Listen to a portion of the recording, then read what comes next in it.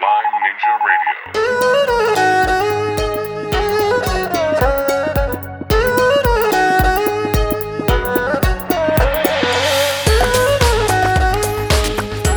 Hello, Lyme Ninjas, and welcome to episode 92 of Lyme Ninja Radio.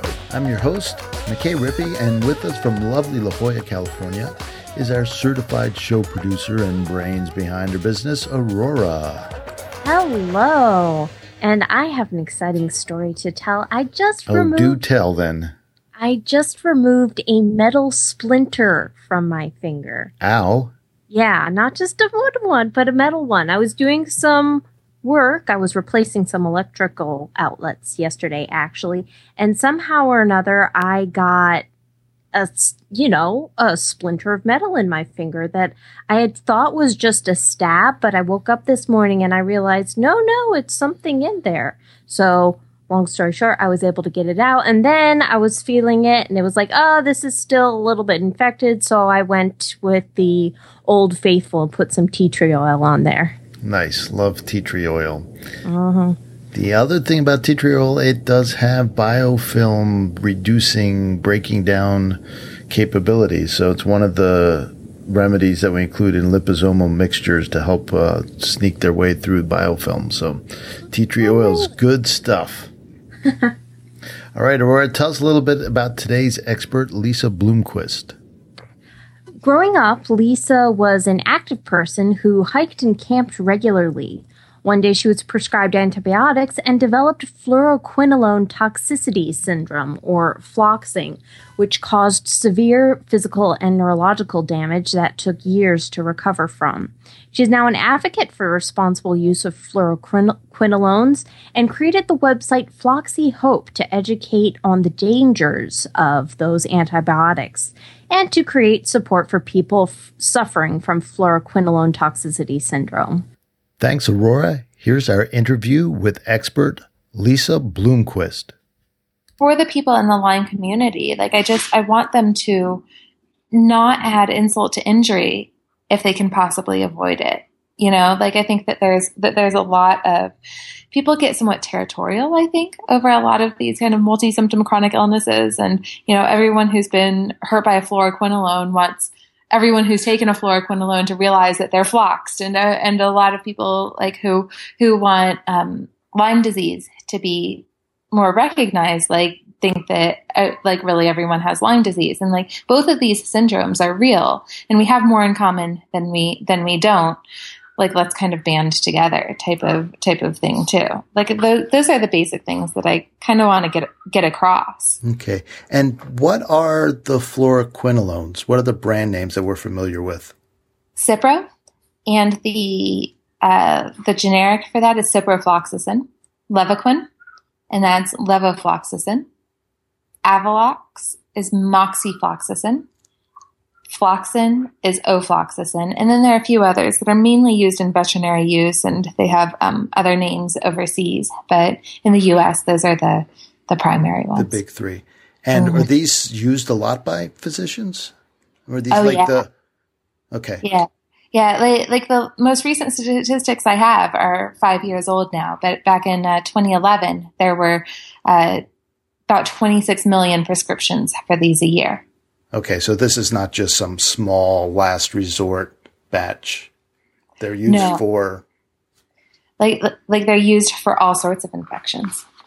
Things as simple as sinus infections. And actually, recently, and this is something I'd like to mention, is that just last month, the FDA made an announcement saying that the warning labels need to be updated to state that it's not appropriate to use fluoroquinolones for uncomplicated urinary tract infections, bronchitis, or sinus infections. And that the studies had shown that for those conditions, they are the risks do not outweigh the benefits, or the benefits do not outweigh the risks. Sorry, had to get that straight. So, that even the FDA is realizing that these drugs should not be used willy-nilly for everything that they have been used for. So, and here's another question. How in this day and age where there's so much hesitation on one hand to prescribe antibiotics that they throw an antibiotic with quite a bit of risks at everybody. Is this just because there are different standards in different parts of the country and doctors have different ideas, or what's your sense of that? So my sense is that people in the U.S., physicians in the U.S., actually aren't really hesitating to prescribe antibiotics, and maybe people in the Lyme disease community are finding otherwise, because kind of going back for multiple courses of antibiotics, sometimes doctors are putting the brakes on that. But often these drugs are prescribed in a lot of the little clinics, like kind of walk-in clinics. Okay. That you see. So when it's suspected that someone has an infection, these drugs are just thrown at people because they'll really kill any sort of bacteria. They are the nuclear bombs of antibiotics. Other than the fact, like there are bacteria who become resistant to these antibiotics, like fluoroquinolones face antibiotic resistance, just like the other antibiotics out there. But it seems like, well, when we don't have time to do a culture, then this is just the antibiotic you get because it'll probably wipe out whatever you have. Okay. Is the attitude that a lot of people are faced with. And I haven't really been seeing very much prudence. A lot of people are prescribed Cipro especially, but also Levaquin and Avalox for traveler's diarrhea, like just prophylactically. They're given a prescription of Cipro when they go overseas. And like that is incredibly inappropriate, certainly in my opinion, to be using these drugs when a confirmed infection isn't even in place. And for something like traveler's diarrhea, where basically all you have to do is stay hydrated and take some Pepto-Bismol and you can take care of it. Like, why risk your health, and why take something that could cause a multi-symptom chronic illness if you don't have to?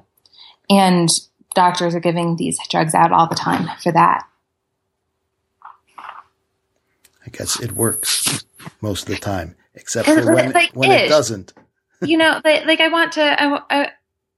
almost sound like I'm like selling the antibiotics here, I want to warn people away from these antibiotics, actually, because like they are being prescribed inappropriately. These are incredibly powerful drugs that should be treated as incredibly powerful drugs. And I think that the best way to think about them is to think about them like they're chemo drugs.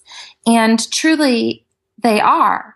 They are what are called topoisomerase interrupters. And that topoisomerases are basically an enzyme that lets your DNA and RNA replicate smoothly. And bacteria also have topoisomerase enzymes. And so it blocks the bacterial topoisomerase enzymes. And so those bacterial DNA and RNA can't replicate properly. And that's what kills them. That's how the antibiotics work. That's how all fluoroquinolones work. So it's not just a simple antibiotic where it's latching onto various things like in your gut and just killing them off. It's actually shutting down RNA and DNA synthesis globally. Is that correct? Yeah, well, it's doing that for both the bacteria, and it's also doing that for our mitochondria. So, for the people who don't remember studying about mitochondria, like our mitochondria that have their own DNA, and the basic thought is that our mitochondria are ancient bacteria that were kind of absorbed into what turned into eventually our eukaryotic cells. So the DNA, they don't have human DNA, quote unquote. I mean, they're inside us, but their DNA is different than another cell. It's separate. Our mitochondrial DNA is different from our skin regular cell. Yeah. Our regular DNA, the rest of our cellular DNA. Yeah. And these drugs, these fluoroquinolones, do the same thing to our mitochondrial DNA. And it ends up that they deplete this mitochondrial DNA. So So you really don't want that happening. No, and you don't. right? Like we'd kind of like to keep our DNA in place. We'd like it to not be depleted. And it leads to a massive amount of oxidative stress. It leads to a massive amount of cell death. And we can take a certain amount of mitochondrial death. We could take a certain amount of cell death. We could take a certain amount of oxidative stress. But once those things add up, eventually your body can't compensate for those things anymore. And it leads to things like multi-symptom chronic illness. And, all of the symptoms, if I list the symptoms, they're honestly the same thing. They're a lot of the same symptoms as people with Lyme disease, things like horrible exhaustion, aching in your joints. Something that is specific for fluoroquinolone toxicity is tearing of tendons. And these drugs actually carry a black box warning for tendon ruptures. Horrible peripheral neuropathy, so pain in your hands and feet. A lot of people end up not being able to walk for a long time after taking these drugs because the peripheral neuropathy is so bad.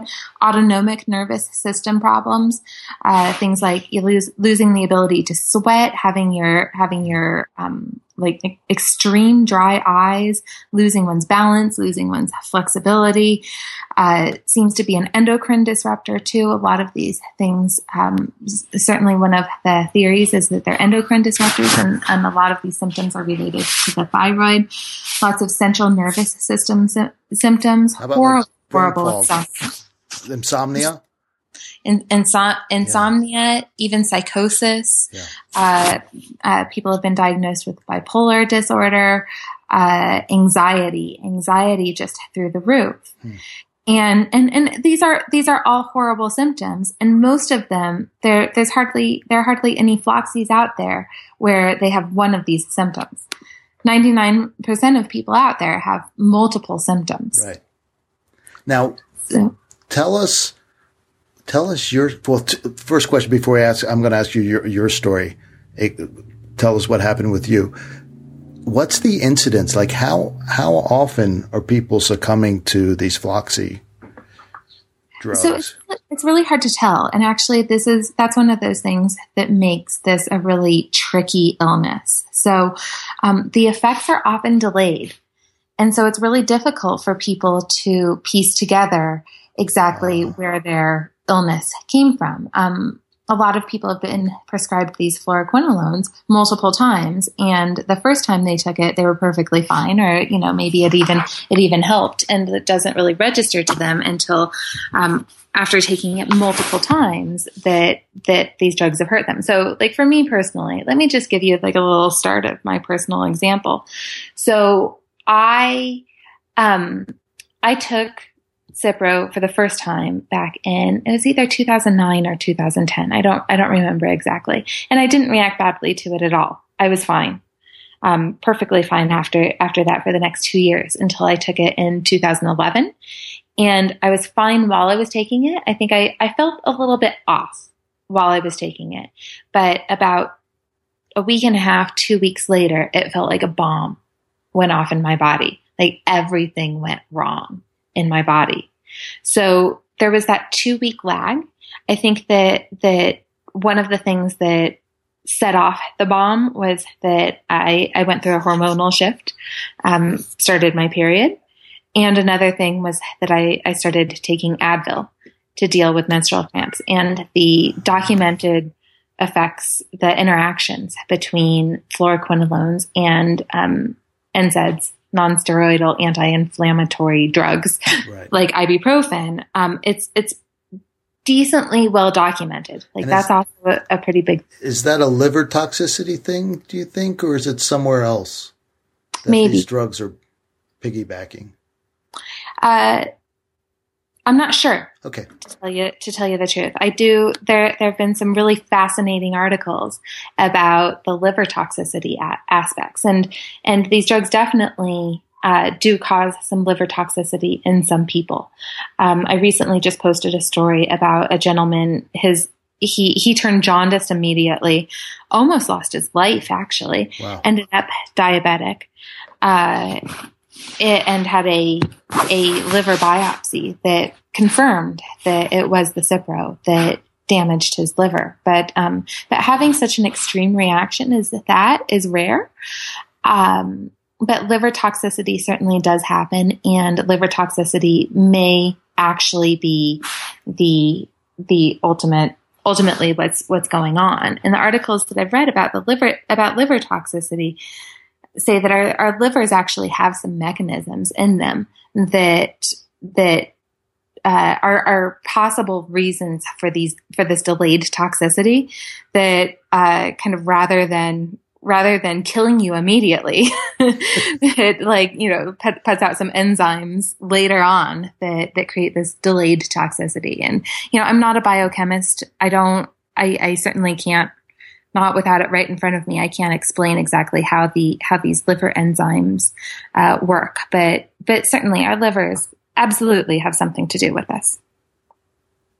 And then were you able to be diagnosed by a physician or physicians or naturopath or somebody, or was this something you had to come across on your own and research on your own? So, mainly the latter. Mainly I had to figure it out on my own, because I was 32 years old. I'd just turned 32, and I had been doing CrossFit. I'd been going to the gym just about every day, just leading like a very active lifestyle. I had finished my master's degree. I had a job.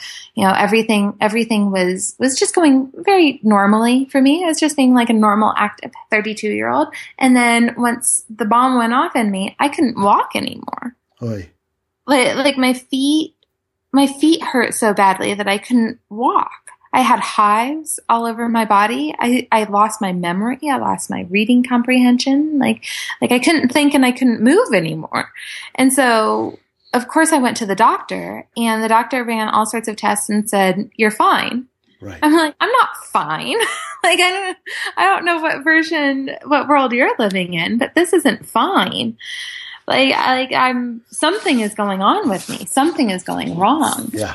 And I actually ended up going to, my acupuncturist is the one who really put together the pieces for me, because I went through all sorts of tests and kind of went down several alleys as far as exploring what in the world is going on. I was like, is this candida? Is this an autoimmune disease? Mm-hmm. What in the world, is it Lyme? What in the world is it? And all of the tests were coming back negative. And then, my acupuncturist put together the pieces and said, you took Cipro recently, and you could have these delayed reactions, and it can cause this multi-symptom chronic illness. Wow. And then I started researching and got in touch with other people who the same thing had happened. So unfortunately, there is no test. I would guess that there's some sort of antibodies, either liver antibodies or, endocrine antibodies. Mm-hmm. People seem to, there's a lot of similarity between the thyroid-related autoimmune diseases and fluoroquinolone toxicity. So I wouldn't be surprised at all if a lot of people have some of the thyroid antibodies going on. But anyhow, there's no specific antibody that's been found that shows fluoroquinolone toxicity. And so it's basically if you were fine one day and then you took this drug and then you were no longer fine anymore, that's kind of your sign. Yeah. So first of all, yay for acupuncturist. That's my day job, is I'm an acupuncturist. Awesome. And one of our jobs, I think, is to stay outside of the box so we can think of things like Lyme disease, like this fluoroquinolone poisoning, I'll call it, syndrome, toxicity, whatever it actually is. And the other thing is, what did you do to bring yourself back? The other thing that's being sparked by our discussion here is one of the things that happens with Lyme. First of all, the Lyme test that we have right now, only so-so. It misses so many of the cases, maybe 50%, maybe more than that.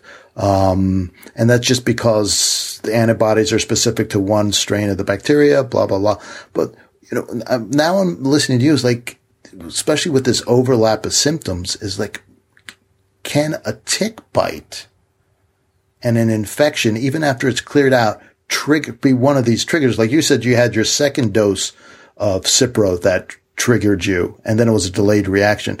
It's like, man, they sound like similar pathways. So often with Lyme disease, what you want to do is you want to kill the bacteria. But once the bacteria is gone, there's this recovery. And people talk about the same thing. It's like their thyroids aren't functioning, their adrenals aren't functioning, their mitochondria aren't functioning. They still might be toxic. Maybe they have some genetic things that predispose them to not detoxifying very well, the MTHFR variant, and so forth and so on. So we all have our strategies: infrared saunas, diet, various herbs and things like that. What did you do to bring yourself back, to begin to regain your health? So before I answer that, you brought up something that I just want to address. Like, a lot of people have wondered whether or not fluoroquinolones can bring out latent Lyme disease, or maybe even latent Epstein-Barr virus. Basically, just bringing up something that is already there. And it's possible. I don't want to entirely poo-poo that theory, but I haven't seen anything in any of the literature that suggests that it's bringing out some sort of latent virus. I was actually thinking the other way around. Like, there's like you had your second dose of Cipro, right? So your first dose probably did something to you. It's pure speculation here, right? This is not scientific, this is speculation. But probably did some damage. You took your second dose, and that pushed you over the edge. I'm wondering if there are other triggers to push you over the edge, other than just another dose of a fluoroquinolone, like another infection, another damage to the mitochondria hit in some way. Right. And I think for all of these multi-symptom chronic diseases, it's so hard to pinpoint exactly what pushes someone over the edge. And that's why I want to get to, like, what you did to recover, because if there are overlaps in recovery, it's like but if there's things specifically to fluoroquinolones, you have to do something specific to bring back. But if they're just general rebuilding strategies, then it doesn't matter really what the cause is or what triggered what, or chicken or egg. You just do the basics. So right. And for better or for worse, I think that really is the case, that the best things for Floxies to do are the same things that are the best things for people with Lyme to do, or people with ME, chronic fatigue, to do, or autoimmune diseases, and so I'm not sure that I could tell people a whole lot of new stuff, but I could certainly tell them what helped me and what has some other people. It's so critical, because we want to find the shiny new, give me this pill that's going to fix me. And so often just comes back to the basics. So please tell us. Right. Yeah. So the things that helped me the most, my acupuncturist, I credit my acupuncturist with saving my life. I really do. And no, McKay did not pay me to say that. He helped me immensely. And I'm not sure if it was the needles. I'm not sure if it was the herbs that he gave me. The herbs were immensely helpful. Just calming my system down, calming my anxiety down quite a bit. Because I was having a massive amount of anxiety, as I think is actually pretty reasonable when it feels like a bomb has gone off in your body. And I think that just the guidance and the hope that he gave me was incredibly important. Taking supplements helped. Magnesium is a really big one. Magnesium seems to help most people. Mm-hmm. I took just a plain old chelated magnesium supplement. A lot of people have been helped by other types of magnesium, things like magnesium threonate and topically applied magnesium oil, which is mag chloride, I believe. Those seem to be the most popular ones. I took, like all sorts of supplements. Fish oils were great. Some basic B vitamin supplements. Uridine was particularly helpful. That I don't know. What is uridine? I'm not sure exactly what it is. If it's like an enzyme or exactly what it is. It's supposed to help with mitochondria. Okay. And another thing that it helps with is with GABA production. Yes. So Uridine, I've never been entirely clear on what my dosage should be. So I've always been, I need to talk to a naturopath about that. But Uridine, I think, is very helpful. Spirulina was helpful. I think for just kind of generally cleansing. I'm trying to like look over to my supplements right now. So antioxidants, like all of the antioxidants, like from your basic vitamin C, but not ascorbic acid, a higher quality vitamin C. Did you do glutathione? Coenzyme Q10. I'm sorry? Did you do glutathione? I didn't do any injections, but a lot of people have been helped by glutathione IVs. Okay. And I know that there are other ways that you can increase your glutathione, but I was able to improve without doing any IVs, and I ended up trying some of the other types of glutathione supplements after I was largely recovered. So I didn't end up feeling that much of a difference. But interesting that you mentioned glutathione. There's this really great study that showed that all sorts of antioxidants were seriously depleted by all of the fluoroquinolones, and glutathione was one that was really, really seriously depleted. So anyone who knows the benefits of glutathione, don't take fluoroquinolones, or else you'll get the opposite. It will deplete that glutathione. And antioxidants, it's not antioxidants and oxidant reactions. It's not as easy as just, I'm low on, I've got a little bit too much oxidative stress. I'll just take an antioxidant and that'll just undo it. Our bodies are just much more complex than that.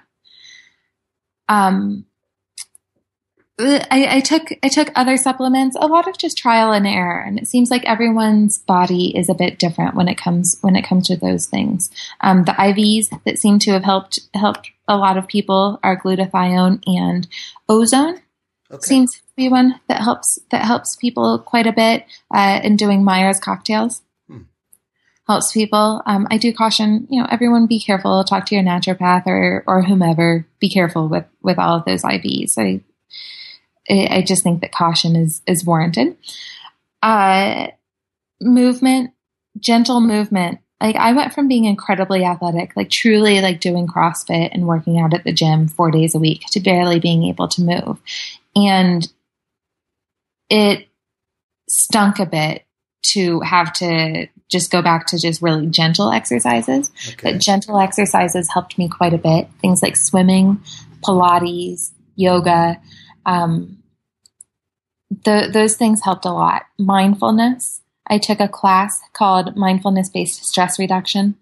And I think anything that stimulates your vagus nerve and gets kind of that mind-body connection, and especially within the autonomic nervous system. I think those things are really, really helpful. Did you do breathing exercises? I tried to do breathing exercises. I think that breathing exercises are valuable and important, and that absolutely people who are negatively affected by fluoroquinolones should do those things. But not you. And me too. I'm not very good at it, but I should. Absolutely.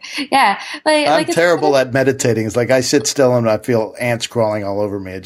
I need to do something movement like yoga, like Pilates. Just sitting there and breathing makes me insane. So. Doing like Tai Chi or something like exactly. that. Yeah. Like as I've healed and I've been recovered for several years now, like it's easy to just let those good practices go by the wayside. And I try to keep up with my meditation practices and my breathing exercises and my swimming and things like that. But it's easy to fall into old patterns once I felt well again. But I do recognize that I have some sort of, there's something about how I was living before, and like whether that's like a genetic predisposition or, some sort of yin yang thing, or maybe just like how I was, just living my life that predisposed me toward getting sick. So, maybe I should keep those adjustments that kept me well, or that got me well. But easier said than done. Absolutely. Do Floxies relapse? Yes. unfortunately. Yeah. And many things can set off a relapse. Sometimes intense exercise can set off a relapse. A lot of people have relapsed by taking NSAIDs, even something as simple as ibuprofen. Extreme stress can cause a relapse. Getting some sort of other disease, something like Lyme disease, if you get bit by a tick and you get Lyme, that could certainly throw people through a tailspin. Yeah. Just getting a pretty serious virus can cause people to relapse, unfortunately. Now, yeah. Have you done infrared saunas? Have you done heat therapy, anything like that? I have not. Okay. I'm reading another one of Dave's guests, researcher out of University of Washington, and I'm going to blank on his name right now. He did some research. Listen to this about water and the structure of water. And essentially his studies showing that the infrared wavelengths in particular help the water get organized and create charges that the body then uses to generate energy. Does your temperature run low by any chance? I don't think so. Okay. You're at 98.6, pretty close. I honestly am not sure. I know that I run really hot as far as how I'm feeling, but I don't know if that relates to my actual. So I have this. Yeah, just check this later sometime. I'm very, very curious. Just take your temperature, see if it's a little bit low. So I've got this theory that people, and I think this ties in with the whole thyroid thing somehow, is if the water in your bodies requires this extra heat to get organized. And so his theory is way out there, but I like way out there stuff. I'm an acupuncturist. That the water in your body is taking extra heat from you and you just run a little bit cool. So you could feel hot, but you're still running, like so many of my chronic illness patients are a little bit low. A degree low, and when they get sick, even 2 degrees low, something like that. And I'm just curious if it's not that the water in the body itself is just absorbing more of our own heat. And it's almost like diabetes. You can't produce enough heat to get yourself healthy. So you need to generate, do you feel better when you're in the sun and you get nice and toasty warm? I'm more of a. Or does it go the other way around? And it goes the other way around. Okay. I'm of Swedish descent, and I'm not very good at sweating. I completely lost my ability to sweat for a couple of years while I was floxed. My sweat glands just didn't work. Shut down. So I'm a cool weather creature, but I'm still interested in what you have to say, and it wasn't Jack Krause by any chance? No, it wasn't. No, he's out there even further. Right. Dr. Cruz. Right. So yeah. he wrote something that was interesting that what you just said reminded me of. He was answering someone's question about fluoroquinolone toxicity, and he said something about that it's the fluorine in the fluoroquinolones. Yeah. And so obviously, if you just listen to the name fluoroquinolones, they've got a fluorine it's not a molecule, fluorine atom added to it to increase intensity. Mm-hmm. And there's a lot of debate about whether it's the quinolone or the fluorine or part of the quinolone or whatever that's causing the fluoroquinolone toxicity. And I'm not sure. It could be that fluorine is a major oxidant. But one of the things that Jack Krause said in this article about fluoroquinolone toxicity is that the fluorine unzips your cells and causes them to become very leaky. And one thing that you need to do is get away from blue light.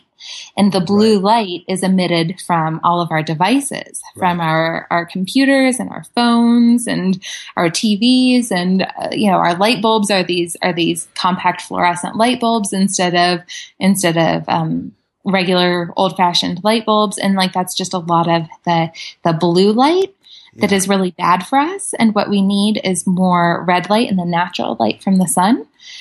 And I'm honestly not sure what I think about his theories. I haven't researched him very, very much. And there were some things about his tone, honestly, in the article that kind of rubbed me the wrong way, except it's still interesting. And I think it's certainly worth a try for people Just stay away from get off of your computer, get off of your phone, go take a break, get grounded, and spend some time in the sun. And is that, it's not going to be quite that simple.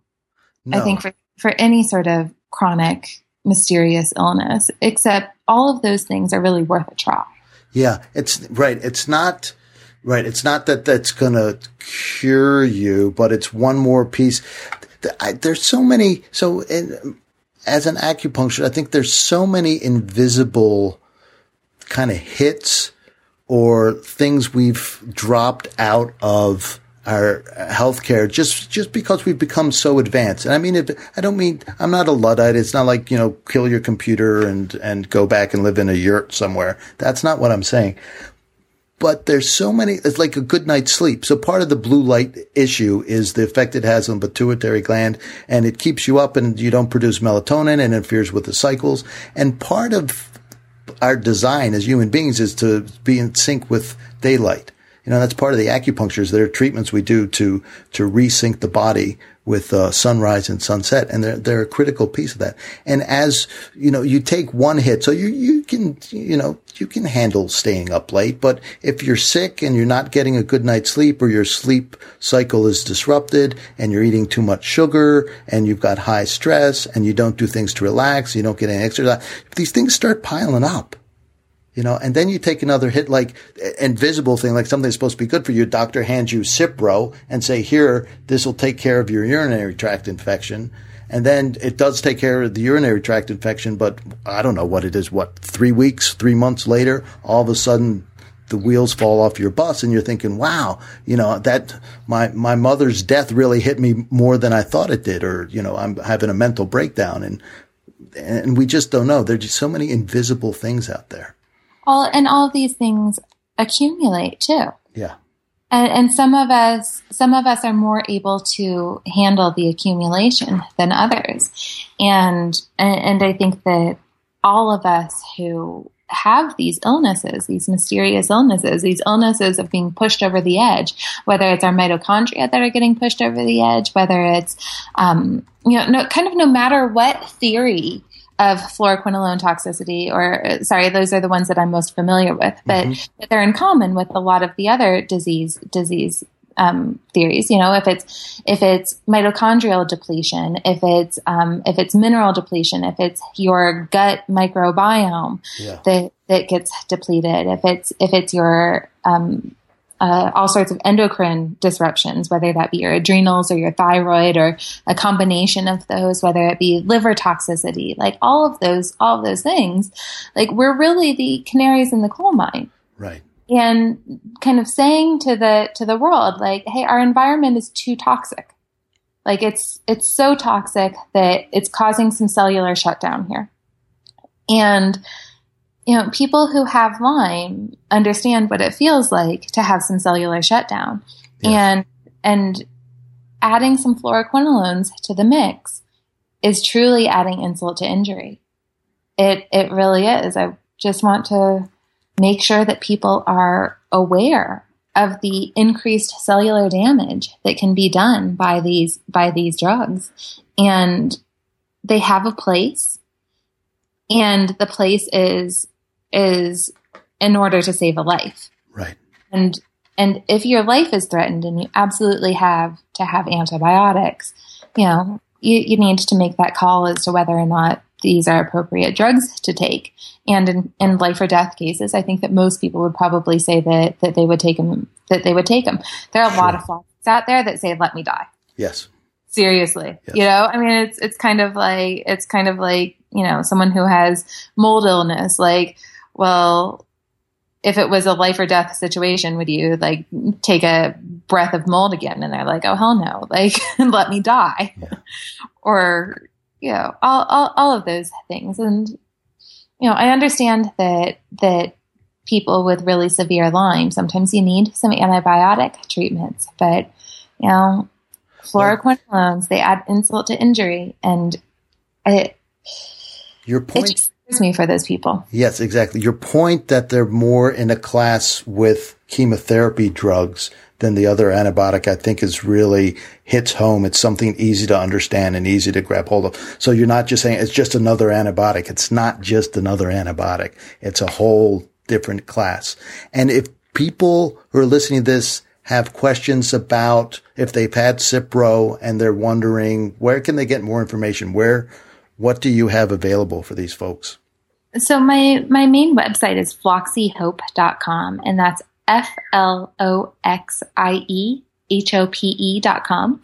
And if you go to the links and resources page, and there's just a link in the top for links and resources, you will find more information about fluoroquinolones than you want, I'm sure. So there are a whole bunch of media articles, and then if you look below that, there's a bunch of research, and people can find out all about cellular interactions of fluoroquinolones and how they cause oxidative stress and damage mitochondria, and why I say that they're chemotherapy drugs and their mechanism of action. Like I said, they're topoisomerase interrupters, and there are other reasons why I say that they're chemotherapy drugs, not just that they're topoisomerase interrupters, but like really anything that's disrupting your DNA and RNA replication. Like it's a serious drug. Yeah. It's a really, really serious drug. But I think for getting the best feel of like what exactly this means, I think that people should read patient stories. And there are some recovery stories on floxiehope.com. And most of those recovery stories go over like the sickness story as well. I also manage a website called the Fluoroquinolone Wall of Pain, and that's fqwallofpain.com. And people can take a look at those stories too. And if those resonate with you, maybe you're a Floxy and a Limey as well. The people who I know who have both fluoroquinolone toxicity and Lyme say that the symptoms feel different. Like even though you describe them the same way, even though like achy joints are described as achy joints, or brain fog is described as brain fog, they say it feels different. But I'm not sure exactly how, because at least as far as I know, I don't think I have Lyme. I hope you don't. I hope I don't. Gosh, like one scary chronic illness is enough. But like I said, I've recovered. But also, like I was saying, unfortunately, people do have relapses. But knock on wood, I hope I don't experience that. Right. And in closing, this brings it to a beautiful point. This is the last question I want to ask. As someone who's had a severe chronic illness, what advice do you have for people who are really slogging through and working their way through, trying to figure out what kept you going? What advice do you have for people like that? I think kind of inadvertently, just starting my site, floxiehope.com, I think that the most important thing that site does is it gives people hope. And just knowing that there are people out there who recover. And there are different methods for recovering. There's no one size fits all. And I know that everyone wants some sort of magic bullet. Everyone wants someone out there to invent some sort of pill that will cure all of us, And in some ways I wish that for all of us. But I think that for right now, the most helpful thing, the thing that helps everyone is to be as hopeful and positive as you can be, and read those stories of recovery, and try not to compare yourself too much to the way that you used to be. Try letting go of anger is so much easier said than done. And when you get poisoned, I think it's entirely reasonable to feel angry. And I think it's entirely reasonable for people in the Lyme community to feel really angry about the lack of attention that their disease gets, but to not let the anger build up in you too much so that it eats you alive. Just, I think just stay hopeful, as much as you can, and doing whatever you possibly can to maintain a generally positive attitude. it helps. We're all connected, like our mind, body, and spirit, like all of those things are connected.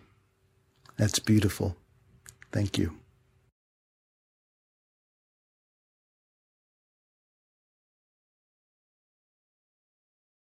You know, you started talking about this a little bit in your interview with Lisa, but really the similarities between chronic Lyme disease and this fluoroquinolone toxicity syndrome, they are very striking. You know, you're so right. The more interviews we do, it's like we're discovering or learning about, I should say, we're not discovering, but we're hearing about all different ways that the body can become toxic.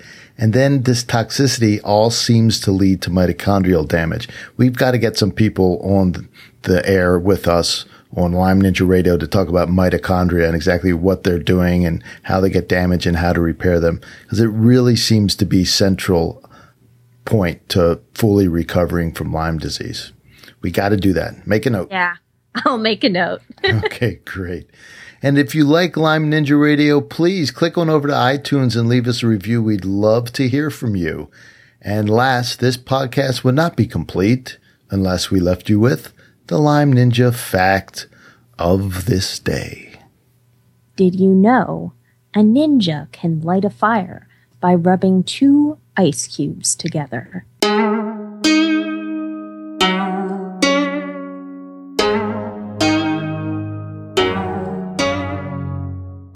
Lyme Ninja Radio is a purely public broadcast and is not intended to be personalized medical advice for any individual's specific situation. Each individual's medical situation is unique, and Lyme Ninja Radio should not be relied upon and or considered as personalized medical advice. Lyme Ninja Radio is not licensed to render medical advice and should be considered simply the public opinion of Lyme Ninja Radio and its guests. Recommendations on specific treatment options are not intended to address any listener's particular medical situation. As always, contact your physician before considering any new treatment.